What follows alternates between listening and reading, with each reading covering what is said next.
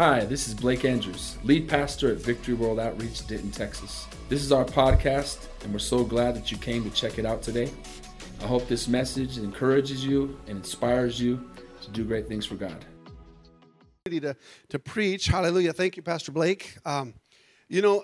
Something God has really laid on my heart here in the last week or so, just getting to know this congregation and, just stepping in and just getting to know you guys and just being a part of what God's doing. I see how God has just been ministering to us through pastors' messages.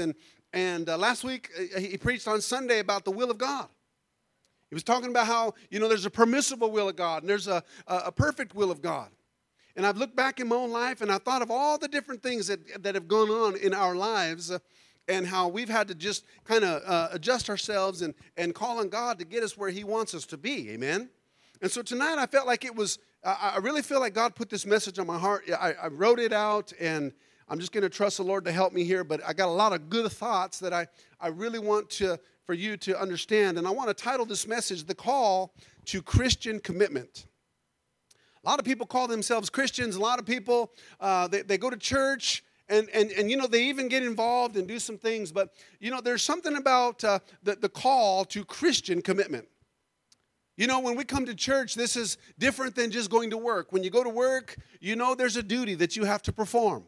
You go to work, you clock in, you have to sign in, whatever the case might be, you report to somebody. When we come to church, it is a commitment-based ministry that we are involved in.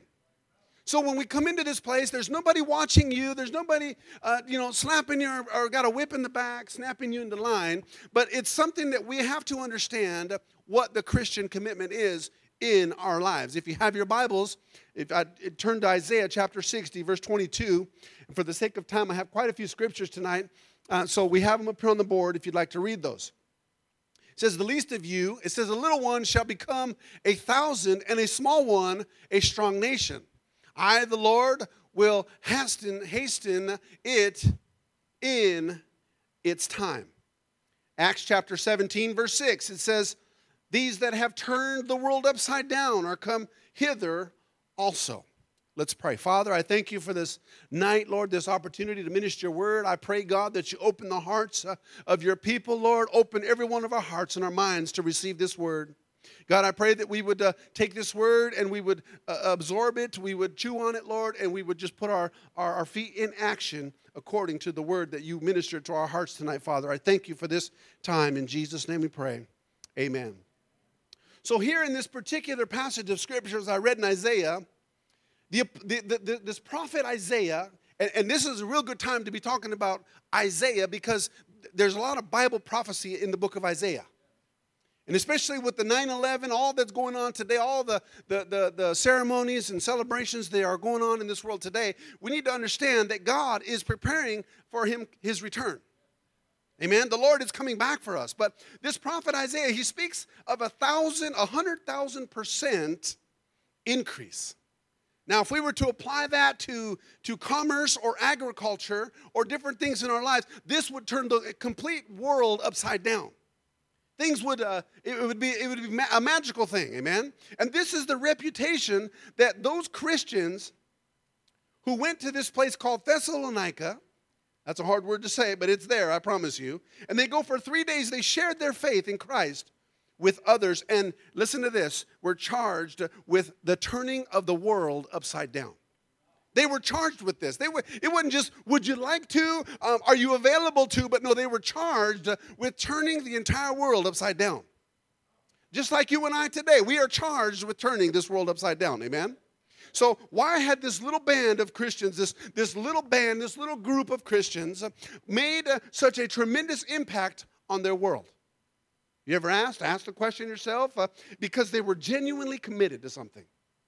The reason they were able to make a difference, the reason that this church is able to make such a difference in this city is because we are a committed people to the work of God.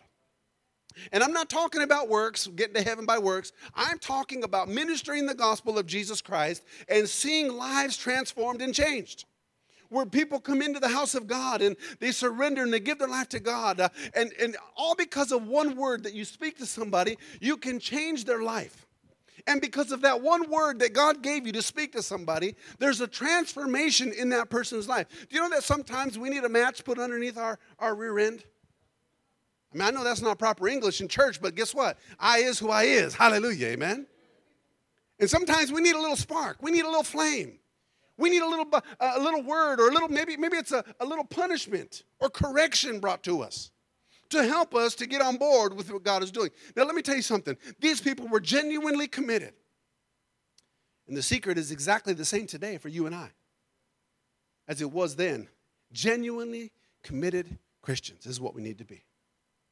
See, in our world, it can be turned upside down again for Jesus when Christians hear and respond to the call of Christ.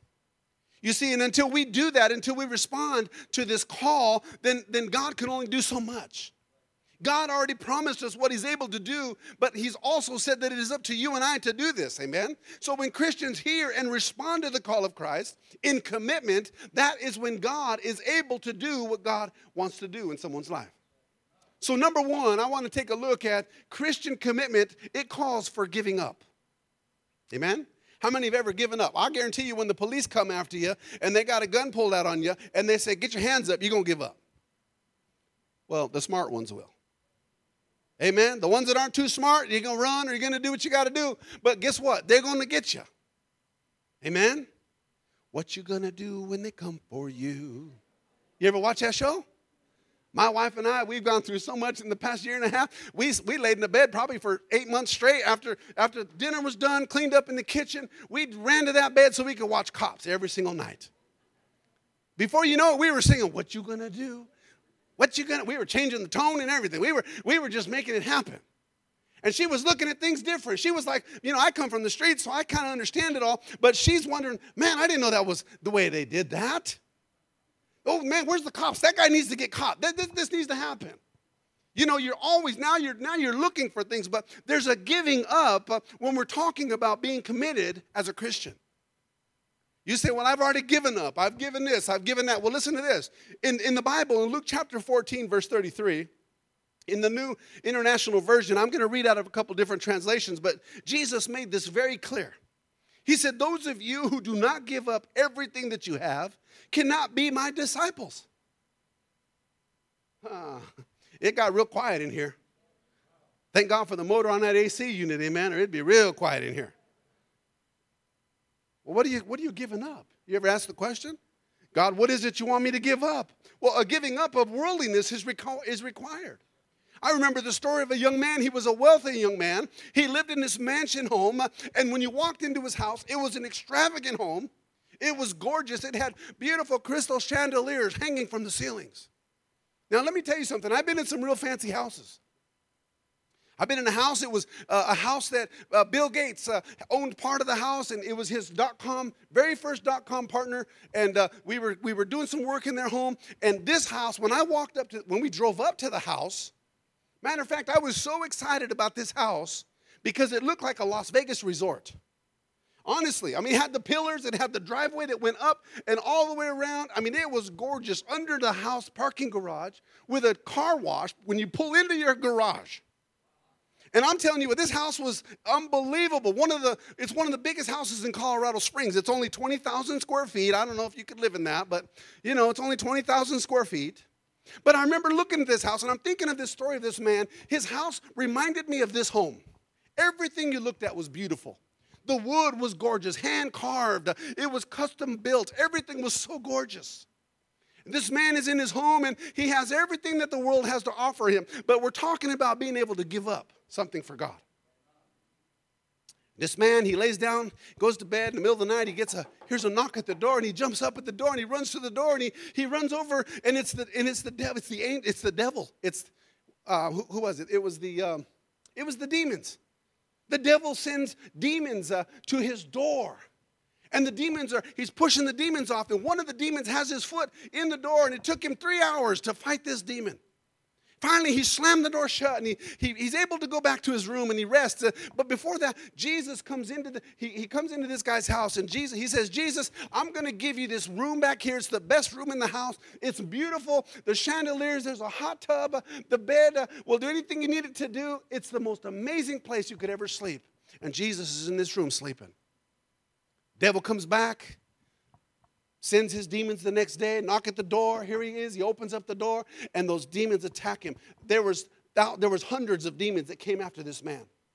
And this man went back to his bed. He couldn't even sleep. He goes and lays on the chair, and he restlessly slept all night. And he gets up in the morning. He says, I'm going to talk to Jesus. I was sharing this with a brother in the church here just this week. He says, I'm going to talk to Jesus, and I'm going to ask Jesus, why, Jesus, when the demons came to my door and tormented me and beat me up in the middle of the night, you were asleep in the best room in my house. He said, why didn't you get up and help me? Why didn't you hear the rustling, and why didn't you come in here and defend me because I was being tormented? Jesus said, well, you only gave me this part of your home. He said, and I had reign in that room. I had power in that room. I had authority in that room. Nothing was going to come against us in this room because this is the room you gave me. This is the room that I was given to protect. This is the room that I had power over. Actually, he had power over everything, but that was all he had been given. That's all you're willing to give to him. Then the next day, same thing happens. Now, the young man comes out. He finally says, Jesus, I'll give you the whole house. I mean, he finally woke up. How many would wake up after that and say, Lord, I'm giving you the whole house? This story is not a new story. We know the story. But here's the thing. This man says, Jesus, I'm giving you reign of the home. Hallelujah. He said, I give it all to you. And then the next day, that night, the demons came knocking at the door. And Jesus himself opens the door up. And those demons said to him, he says, oh, I think we got the wrong house. He says, we got the wrong house. There was no fight. There was no battle. Sometimes we're fighting a battle. Come on, give the Lord a hand clap of praise. So we have to give up worldliness. We have to give up the things that control us in our lives. Titus 2:12, it says, Paul asserts here in the Bible, he says, teaching us that denying ungodliness and worldly lust, we should live soberly, righteously, and godly in this present world. See, you may be saying, I may be a lot of things, but one thing I am not, I'm hardly ungodly. A lot of people say that. A lot of church people say, well, you're calling me out. Listen, I'm a godly man. I'm saved. I'm right with God. I was on the phone with somebody today, and I asked him, how you doing? And he says, well, man, I'm telling you what, I'm doing better than ever. I got the victory in my life. God is good to me. God is doing this. I've never been so good in my life. I said, well, how's your problem with alcohol? Because, we just call it out. I said, well, how's your problem with alcohol? Well, he says, well, you wouldn't believe it, but alcohol don't even bother me no more. I just do it, and oh, my goodness. And I didn't say a whole lot. I hope he makes it through the night, because tomorrow he's coming to do some work in my house. Okay? And I'm not going to tell you who he is or anything. Not in this church. He's not here. So don't worry about that. Don't be looking around. I'll be looking. Who is it? He doesn't come here. But I began to deal with him. And tomorrow we're going to deal with this man, because let me tell you something. You cannot be satisfied with drinking booze and thinking that it's all right. You cannot think that you're right with God in right standing with the Lord, because if you think that way, then you're just like this man I just talked about, where he has given God only a very specific place in his home. We have to overcome. We have to control these things in our lives. What does the word ungodly mean? It means exactly what it says, unlike God. Well, I ain't unlike God. I love the Lord. Well, loving God and being unlike God is two different things. So to the degree that you are not like God, or as God wants us to be. Amen? Because God has a different plan than we do. See, in this world, in your actions, in your thoughts, you are ungodly. You ever been around somebody, all they want to do is tell dirty jokes? You've been around somebody when they're not in church. I mean, in church it's hallelujah, glory to God. God is good. He's almighty. He's powerful. But when they're out in the world, it's a different story. I is who I is when I'm in church and when I'm out in the streets. And so God is, he's doing his work. See, now Pastor Blake's going to torment me about wearing a sweater, amen? Because I'm really not hot. I just sweat a lot. Amen. Glory to God. So here we are in this world, or in our actions and our thoughts. Maybe there's something that is not godly in our life. The Bible says in Matthew chapter 13, verse 22, and I'll tell you this, worldliness makes God ineffective. Okay, did you hear that? You say, well, God is God. He's almighty. He can do anything he wants. Yes, he can. But worldliness makes his word is what I mean. It makes his word ineffective. Not necessarily God ineffective, because God could do what he wants, but his word will be ineffective if there's worldliness in our life. Listen to this. The worries of this life and the deceitfulness of wealth choke the word, making it unfruitful. Amen? So worldliness hinders your own spiritual growth.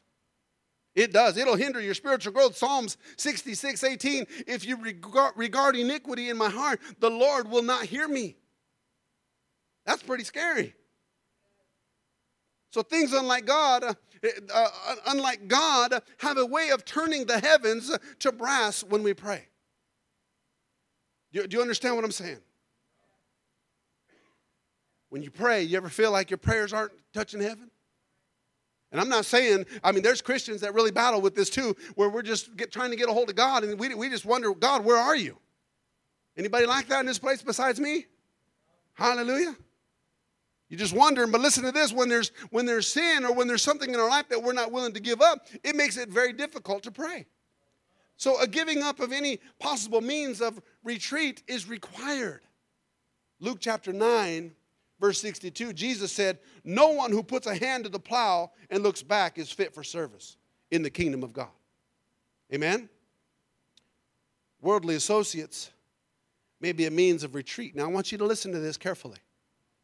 Worldly associates may be a means of retreat to no longer allow worldly people to be your closest friends. Let me tell you something. It's not self-righteousness. Oh, I can't believe he's telling me this, that I can't hang around with these worldly people. I've been friends with these people all my life.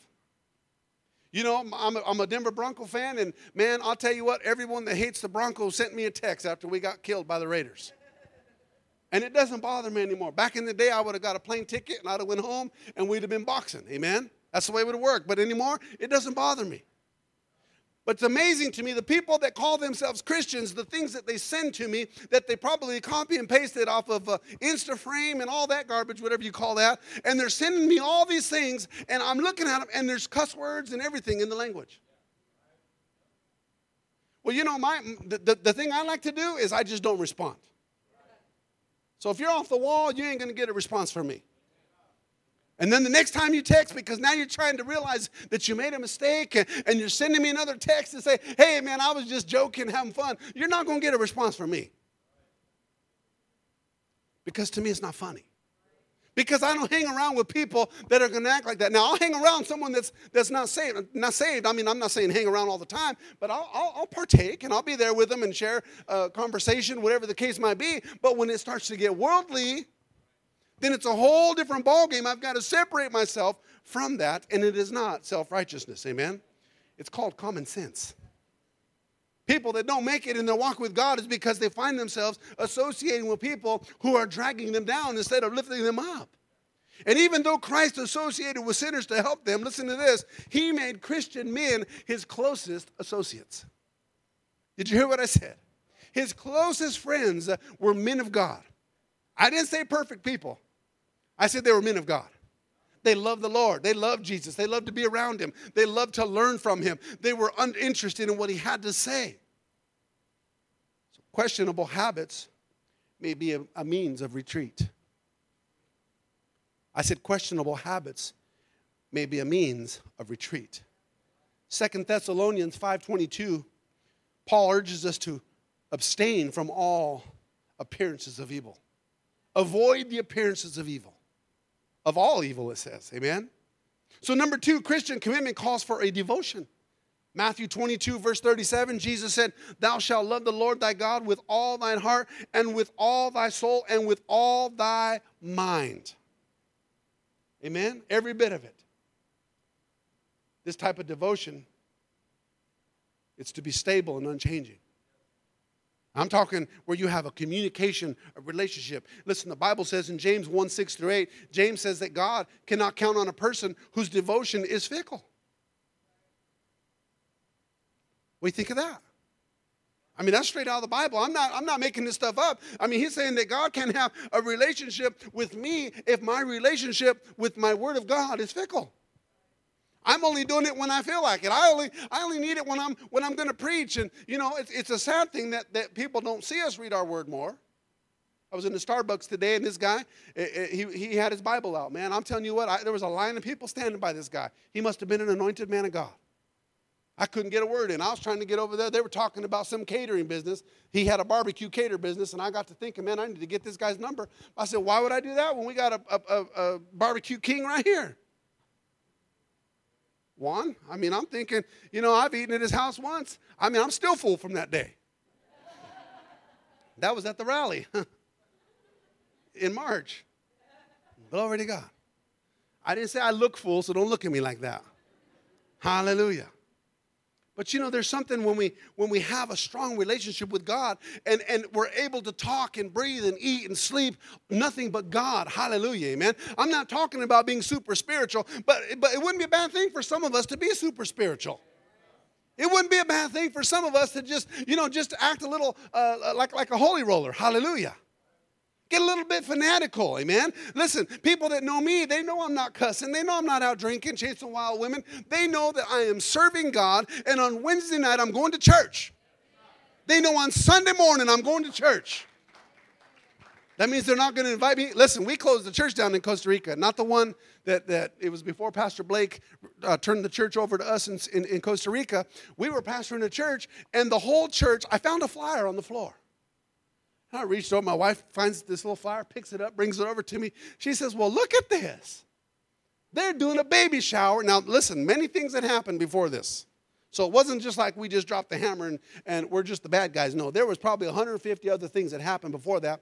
But she finds this flyer. It's a baby shower for someone in the church, and it was for 10 o'clock on Sunday morning. Can you say that again just like that? Really? This preacher ain't lying. And I tell you what, we were spitting mad. I jumped up there to preach. It was the next weekend is when the baby shower was going to be. I get up there to preach, and I said, I put my sermon aside, and I stood there. I mean, I closed it all up, and I just began to talk about faithfulness, commitment. I began to talk about, listen, we're not playing games here. They showed up one weekend. We were doing a cleanup in the neighborhood. We were doing an outdoor crusade. Do you remember that outdoor crusade we did in Veracruz up at the top? The guys, all the leaders in the church, they come by and they say, we can't believe it, but where's Pastor Mario? Can't believe it. Everybody showed up here, and where's Pastor Mario? And my wife and her father and her mother, who is Pastor Ron Jones, and his wife, they were in the car driving through the neighborhood, and they heard these people saying that. Where is Pastor Mario? I can't believe it. The pastor doesn't even show up to help us work. First of all, you don't understand the labor that's involved in pastoring. It's nonstop. When you get to go to bed at night, believe me, our pastor's working. You know what? You know where I was? I was in the manhole. I was in the street, in a drain pipe in the road. And this is Costa Rica. This ain't the United States of America. I was down inside the manhole, not in the hole. I squeezed through the concrete in the curb. And I was down there pulling out all the stuff so that we can get the water to flow, because the rain would build up and it would pile up. The rain, we couldn't get the water out of there. But that's where I was when they were saying, where's the pastor? Isn't it amazing how, you're just trying to serve God. You're just trying to be involved.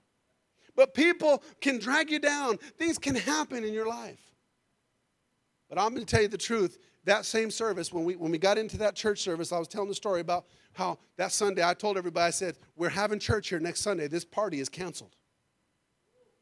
I said, it's canceled. We're not having a baby shower. We'll do the baby shower at someone else's house, or we'll do it in the church sometime this week, but it's not going to be Sunday morning. Well, Sunday morning, glory to God, we had our spit shine shoes on, and we were cleaned up, ready for church. My wife and I and Pastor Carlos and Gloria, who we're going to meet here real soon. Pastor Blake will tell us more about that after the service maybe. But we were there, and we were standing at the door. And guess what? 9:45 shows up. 9:15, 9:30, 9:45, nobody.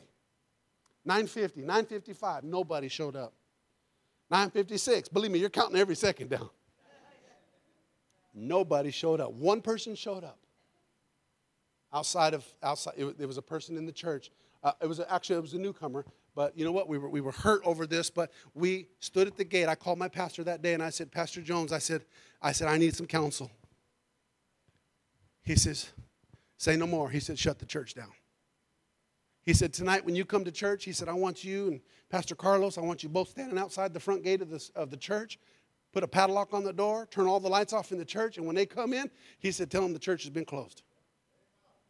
That's exactly what I said. Hallelujah. Glory to God. And here they come, Sunday night, about 4:45. We had service at 5, rolling down the road. They're coming down with these big bowls of all the leftover food. And they're walking down the street, bringing all this food to us. And, they're ready to party in the church. Man, I'm telling you what, we missed this morning. It wasn't the fact that they missed church when they did. It was the fact that the way it was done. And correction was brought to it, and they did nothing about it.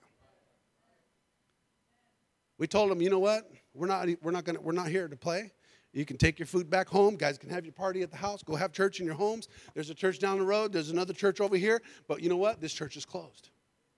And listen, I know that hurts. I know that when you stop and think about that, it sounds wrong. But let me tell you something. It was 100% right. You know what God did? God brought those people, and that's when the transition happened, where we went into Pavas, and I had already told Pastor Blake, I am not taking your church. We sat one morning, and we talked, and I said, I am not doing it. I was still in my little rebellious age. It was okay to pioneer a little church here and over here and over here, but to take that church, I mean, it was a grown church. And he said, I'm not taking it. But guess what God did? God turned it, and God spoke to me in the middle of the night one day, and I called Pastor Blake, and I said, listen, I heard the voice of God. I said, he told me to take the church.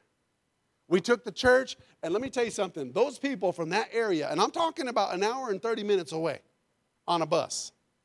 They rented a bus every single Sunday morning, and they came all the way down. They couldn't do it in their own neighborhood, but they rented a bus, and 45 to 50 of them came down to Pavas in a bus. And they did that for a long time. So let me tell you something. Sometimes we regret what God has for us because of decisions that we make, because of being hard-headed, because of being stubborn, because of not being willing to give up something in our life. We get hard-headed, and we end up losing out on what God has for us in that particular place of our life. Amen? God brings it all back around, and he begins to work through us. Listen to this. In 1872, Henry Varley said, the world has yet to see what God can do with and for and through and in a man who is fully and wholly consecrated to him. This world's yet to see it. That's many years ago, 1872. We're now 2019, and we can say the same thing. The world has yet to see what God can do with and for and through and in a man who is fully and wholly consecrated to him. D.L. Moody said, with God's help, I will be one of those men, and he did it. Amen? Your pastor, Pastor Blake, our pastor he said, I'm going to do it. Amen? He's doing it. Are we doing it tonight? Are we stepping in and saying, I accept the role that God has me in to be a faithful man or woman of God, to see souls saved, to see lives transformed? Number 3, Christian commitment calls for a contention. In the book of Jude, chapter 3, Jude 3, not chapter 3, but Jude 3, says, I felt compelled to write and urge you to contend for the faith that was once for all entrusted to God's holy people. How many remember the Battle of Iwo Jima?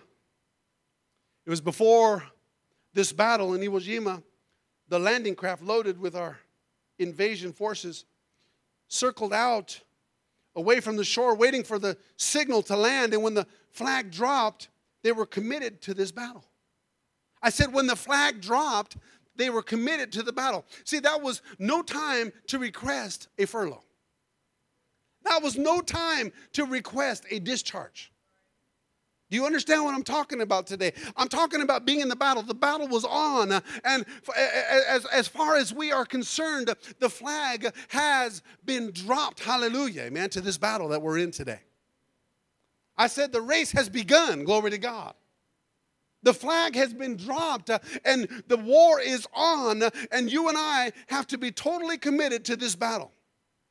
As Jeremiah proclaimed, a sound of battle is in the land. You remember when he said that? We're going to take this land. Amen? We need to understand that. So some have never engaged in this battle. One of the things I found interesting, I found this quote in a book I was reading. It said, a nation never poses a threat to another nation when it is torn with eternal civil war. This might be our problem. This might be your problem today. Your personal battle must be fought and won before you can give yourself entirely to God's plan. Your personal battle, it must be fought and won. Your addiction that you have in your life, it must be fought. It must be won. Do you understand what I'm saying to you this evening? It's something that we have to overcome. Listen, you can't change yourself, but the battle that you're in, you can understand that you cannot do this alone. Your personal battle must be fought and won before you can give yourself entirely to God's battle. Because God is at battle for us. My wife and I have this conversation almost every single day. We battle with things in our family and things that are going on. But sometimes our mind battle, with the battle that we are in God's battle, we are not releasing God the authority to do what he wants to do in that battle. We get ourselves in the way. So get the matter settled before God. So you don't have to keep fighting the same battle again and again and again. You ever heard that song before? I'm fighting the same battle over and over and over. All day long. It's not really a song. I'm just kidding. It's just over and over and over. You find yourself in the same problem. You find yourself going through the same thing all day long, and you seem like you can never get away from it, so that you do not have to keep fighting this same battle again and again and again and again. Then take to the battlefield and conquer new ground for God. You see, great victories will be won in this battle. They're going to be won in this battle. A man by the name of Lord Nelson, describing his victory over the French in the Battle of the Nile, said that victory was not big enough, a word to describe what had happened. The Apostle Paul, he tells us that the word conquer is not adequate to describe the victory that comes through Jesus Christ. We're more than conquerors. I said we're more than conquerors. Sometimes we have a battle going on in our minds. And I want you just to listen to the Holy Spirit for just a moment as he's speaking to you. But sometimes we feel insecure in many areas of our life because of the battle that we've put ourselves in. Now, this battle is right where you need to be. God is at work in this battle. And see, the problem is that this battle where we are, and all the circumstances that are going on in our lives, you're supposed to be there. Talk to my wife and my kids. We're supposed to be in this battle. This is where God has us. You say, well, my marriage is in shambles. Guess what? God has you right there in that moment for such a time as this. I'm not saying that God says we should all have a marriage problem. No, that's not what God's plan is for our life. But because we're in this battle, we have to understand that we're not in our battleground. We're in God's battleground. Our faith needs to be with God in this time of battle. This trial, and listen, it's not easy. It's not an easy thing. But you know what happens is Jesus is standing here and he's knocking at our hearts, and he's just knocking and knocking and knocking. And some of us don't have the attention span to even open the door, because we're so busy in life, and we're letting all the insecurities of life come in and destroy and hurt and just painfully hurt us. I've been there. I know what I'm talking about. It's so easy to just let the devil come in and just pound you at the door of your own home, in your own business, in your own life, in your own thought life. This right here, like Pastor Blake said on Sunday, the mind is the battleground for the devil. He loves it. He gets into the mind. He begins to destroy. He begins to lie to you and tell you you're worthless. Nobody loves you. Nobody cares about you. But when you are fully committed to God, when you are fully submerged in His presence, and you are humble before the Lord, you say, I don't ask God to humble me, because that's a dangerous prayer. I ask God, now I just confused myself. Say it again. I humble myself before the Lord. Okay? God, don't humble me. No. I humble myself before you, Lord. Some people get crazy with it, but I'm telling you what, humble yourself before the Lord. You teenagers, when you go into that battlefield, let me tell you something. Us adults that are out here, we don't even know what you guys are going through right now. We don't know. It wasn't like that when we were young people. It wasn't like it. The perversion, the lust, the open conversations, they just speak about they're gay, they're this and that, they have a right, they can do whatever they want to do. I got news for you. You cannot do what you want to do. Because we live according to the Word of God. My kids never tell me I'm stupid. I'm just going to tell you that right now. My kids all have their teeth. I want you to look at my kids' teeth. After this service, look at my kids. They got beautiful smiles. They don't tell me I'm stupid. My kids don't tell me no. My kids don't flip me off and give me the bird and sassafras me. It don't happen. Am I abusive? No. Not at all. But when it comes to obeying God's word and living, man, I'm telling you something. Pastor Blake's going to get us to heaven. He says, follow me, as the Apostle Paul says, follow me as I follow Christ. We're following a good man. This is a good leader. This is a good church. Hallelujah. We're so glad to be a part of it. Thank you. With every head bowed and every eye closed tonight, in reverence to the Lord. You know, there are some here tonight. You're here today. Maybe you're in church for the very first time. You've never given your life to Jesus Christ. Say, Pastor, I'm away from God and I've never surrendered. I've never given my life to Christ.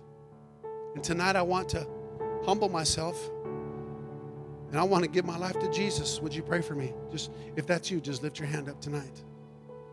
I want that privilege, the opportunity to pray with you. You say, I'm not saved. I'm not right with God. Maybe you're here. Maybe you've been saved before. Maybe you've been saved many times. But you're here tonight and you say, Pastor, I am living with sin in my life and I'm not pleased with it.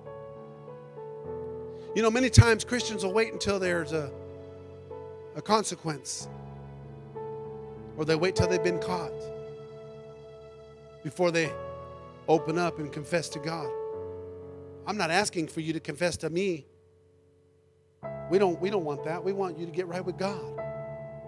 And tonight here you have an opportunity to give your life to Jesus Christ, to change your life. I'm looking out in this crowd and I'm seeing people that have very recently made a fresh commitment to God. And I see a commitment that has been made. Let me tell you something. If you say, I'm just going to go to church when I feel like it, you are not going to make it. You have to be around good, solid preaching. You have to be around people that are like-minded and people that love the Lord with all their hearts, or you will not make it. So if you're in this place tonight, you're away from God, you're backslidden, you got some sin in your life, you want prayer, just lift your hand up. I want to pray for you. Put it up or right back down. I see these hands. How many more? All over this place. Don't be afraid. Come on. Teenagers, don't be afraid. We're here to pray for you. Yes, amen. I felt it in my spirit that God was going to touch somebody tonight.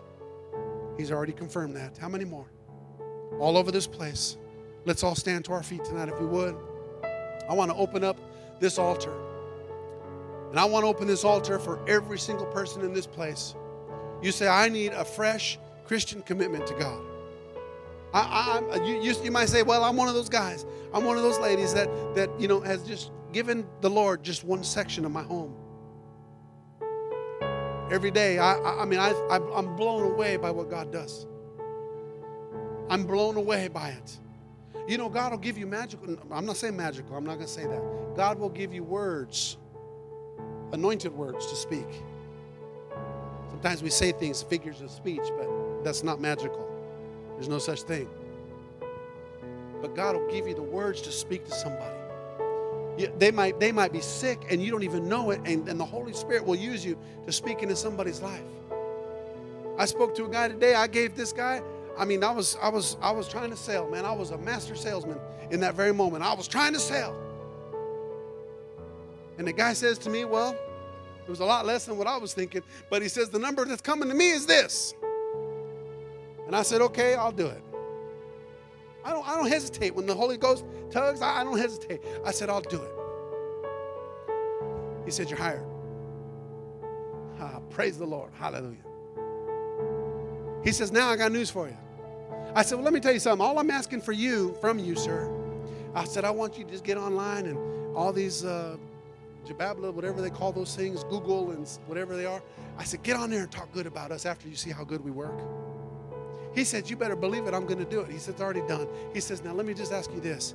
He said, do you do commercial? I said, you better believe we do. He says, we do almost $1 billion a year with our construction company. He says, we're giving you all our work. Now, y'all thinking, wow, $1 billion? No. That's what he's getting. Before he pays all his bills, okay? Now, I didn't even get a little tiny piece of that, but guess what? I get work. My Bible says a man doesn't work, he's not worthy. I'm going to work, amen? I don't care if it's $1. I don't care how much it is. I need work, I'm going to work. Amen? I see some of you young people shaking their head. I need work. But guess what? Just like I need work, I need Jesus. I need Jesus. And without Jesus, I'm lost. Let's open these altars. Come on down here and just as we worship the Lord this evening. Thanks again for listening. If you want to hear more messages, please subscribe to our podcast channel. And if you like it, consider rating it and sharing it with your friends. For more content from VWO Denton, go to our website at vwotexas.com.